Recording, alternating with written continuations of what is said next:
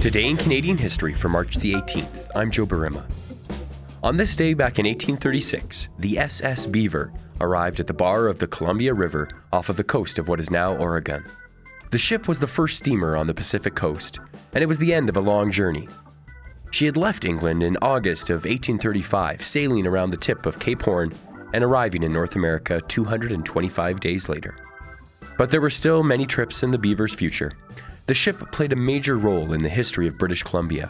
In addition to hauling goods for trading, the Beaver carried political leaders and key figures in Canada's and BC's history, including Governor James Douglas.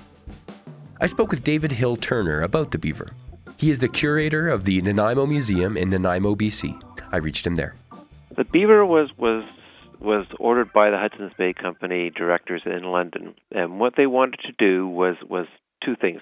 They wanted to consolidate their control of the fur trade on the west coast of North America. In those days, it was called British North America. They had already created a post at Fort Vancouver on the Columbia River in 1824, and another one at Fort Langley in 1827. So the Hudson Bay Company pretty much controlled that part of the coast. And the north, of course, the Russians were there, Russian America, with their headquarters in Sitka. And their only competition really were primarily American traders arriving by boat, who were, of course, looking after otter pelts and beaver pelts, and just as the Hudson Bay Company was. So they saw this as a way of sort of cutting off the Americans.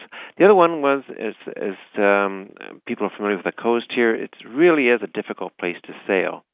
The currents and the islands make it very, very difficult for sailing vessels, so this newfangled steam engine seemed to be the way to go.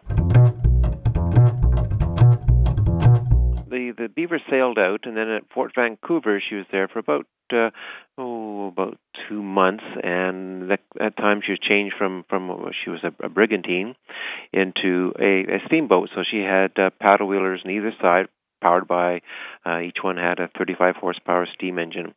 And she left the Columbia River on June 21st of 1836 and headed north. And that was the last she saw of the Columbia River. And for the next 52 years, she sailed from the Puget Sound to Alaska, and had a really varied career for almost 30 years as a trading vessel for the Hudson's Bay Company.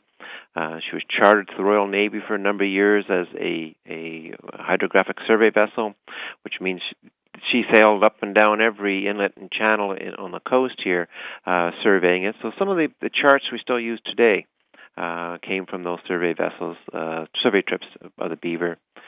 And at the end of her career, she was sold and became a towing vessel, a general freighter and towing vessel.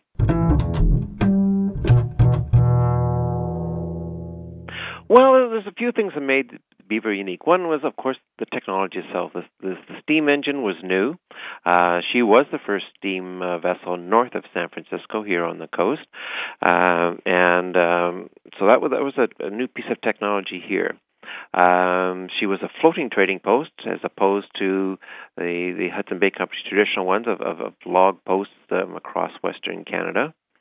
She was involved in many aspects of British Columbia history.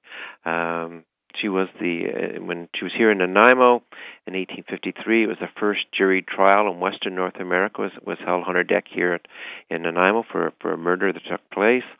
In 1858, she took James Douglas up the Fraser River to Fort Langley to proclaim the colony of British Columbia. So those are some of the sort of significant things she was involved in here. Unfortunately, her days were ended in July of 1888. She was coming out through First Narrows, which is under what was now the Lions Gate Bridge, heading to Thurlow Island, which was a logging area about 80-90 miles north of Vancouver. And depending on which story you want to hear. The first story is, of course, she was keeping out of the main current to the shore, and she got caught in an eddy and swung around and ended up on the rocks near Prospect Point. The other story is, the captain and crew had kind of been lubricating themselves in one of the taverns of Gastown, and they suddenly realized they may have left something on the bar and tried to do a turn in the middle of First Narrows, and of course ended up on the rocks. Who knows? The story might be somewhere between the two. David has actually visited the wreck of the Beaver several times. It's now resting 25 meters off of the seawalk at Stanley Park, about 8 to 10 meters below the surface. It's a very, very difficult area for divers to get into. Currents are very strong, so it's called a slack water dive. Visibility generally isn't very good, maybe 3 or 4 meters on a good day. The wreck itself is sort of spread out over a large area, partly as the ship broke up. It moved about.